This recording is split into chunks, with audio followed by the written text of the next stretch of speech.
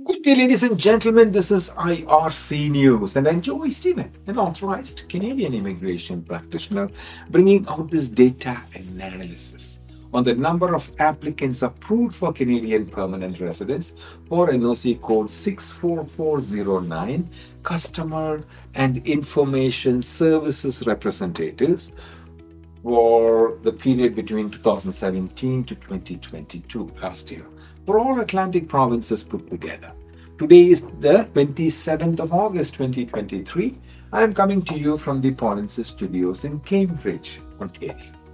The province of New Brunswick accepted 811 permanent residents in this NOC code 64409, Customer and Information Services Representative, for 6 years until 2022. The province of Nova Scotia, 742 permanent residents for NOC code 64409, Customer and Information Services Representative, for 6 years until 2022.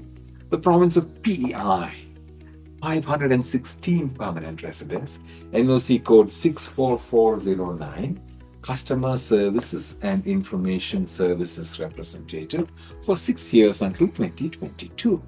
The province of Newfoundland, 39 permanent residents for NOC code 64409, Customer and Information Services Representative, for 6 years until 2022.